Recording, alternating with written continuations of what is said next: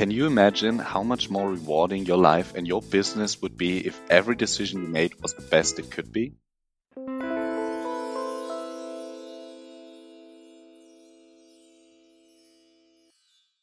Hello, everyone, and welcome back to our SDG Decide Like a True Leader podcast.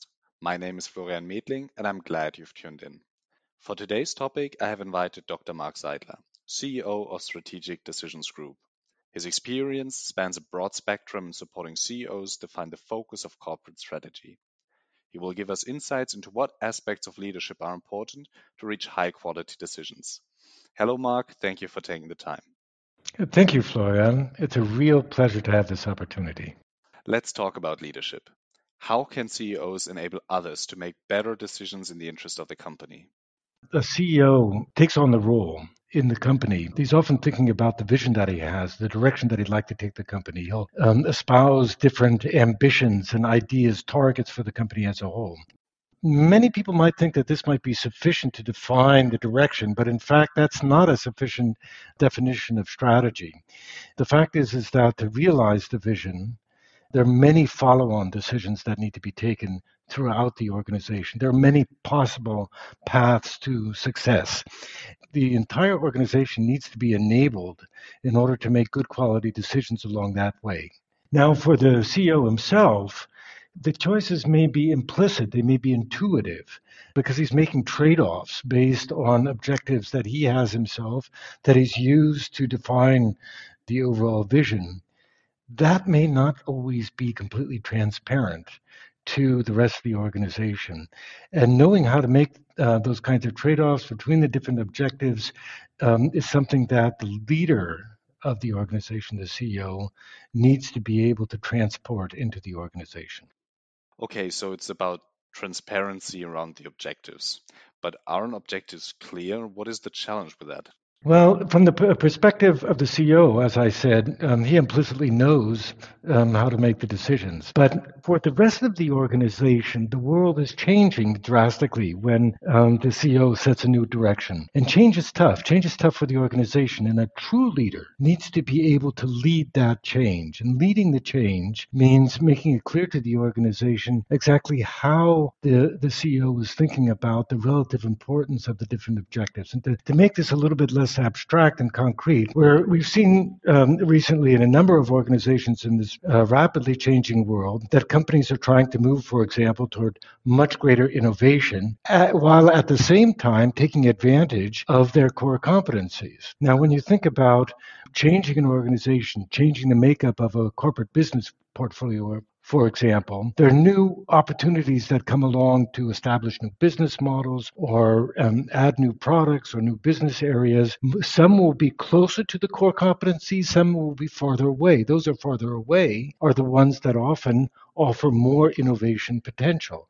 So the question is, how much innovation potential are you willing to sacrifice to be able to utilize your existing core competencies? Or the other way around, how far are you willing to deviate from your core competencies to actually achieve your objective of having more innovation?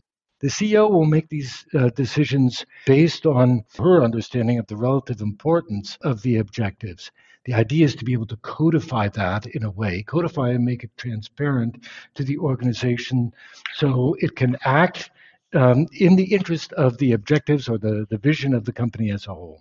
Okay, I understand it is the CEO who proclaims the corporate change, but it's the middle management that needs to drive the change. But how can leaders support their employees in making these decisions? Because typically we see more risk aversion in lower management levels.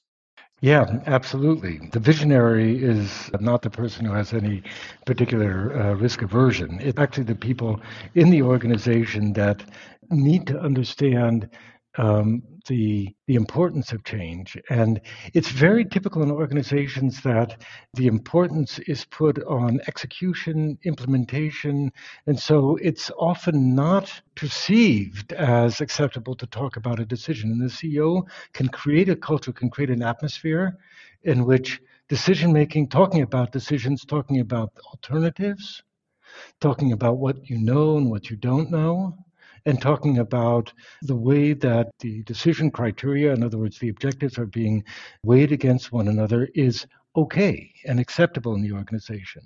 It's actually creating leadership ability throughout the organization, transporting leadership capability into the organization that the CEO needs to be able to do. And the basis for that are the principles and concepts of quality decision making, but more importantly, I would say, let me say, the prerequisite to that is the degree of transparency and trust created in the organization that allows the mid-level leaders to talk about decisions openly, constructively, and efficiently. Yeah, Mark, I feel like most CEOs would argue that they know their objectives, that they are already making some good decisions, and that they are already transparent in their communication. But how can true leaders check for themselves whether they are already achieving all of that? And how can they uncover these hidden traps? One of the things that CEOs can really look out for is whether the pace of change is actually satisfactory to their expectations. They may believe that they're being clear enough. Some of the criteria that actually, or some of the symptoms that you see, there's not sufficient transparency, is when change is not happening at any sufficient pace, or the set of options for investment that are being brought up are not attractive. That's a really strong sign that the organization is avoiding the more risky, the more challenging types of investment opportunities. The CEO should be open and happy to see when the mid-level managers in an organization bring different options and compare them up for discussion in the executive committee.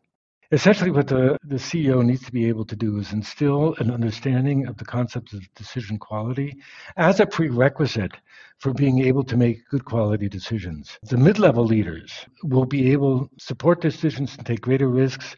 Leaders are actually people who empower the organization. They empower the organization in the form of ensuring that they understand the concepts, the principles of quality decision making, and also live in an environment in which talking about decisions is safe. That entails having a trusted environment and the necessary transparency provided by the CEO on the way decisions can be made in the interest of the company as a whole.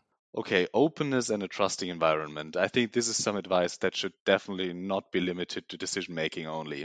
Thank you, Mark. Thank you for sharing your insights and for taking the time. Thank you, Florian. Very much my pleasure. Decide Like a True Leader, the new podcast from SDG for anyone who wants to know what's behind high quality decisions and how best to make them. Feel free to check out our website and LinkedIn channels or send us a message with your thoughts. Thank you for listening. Until next time, goodbye.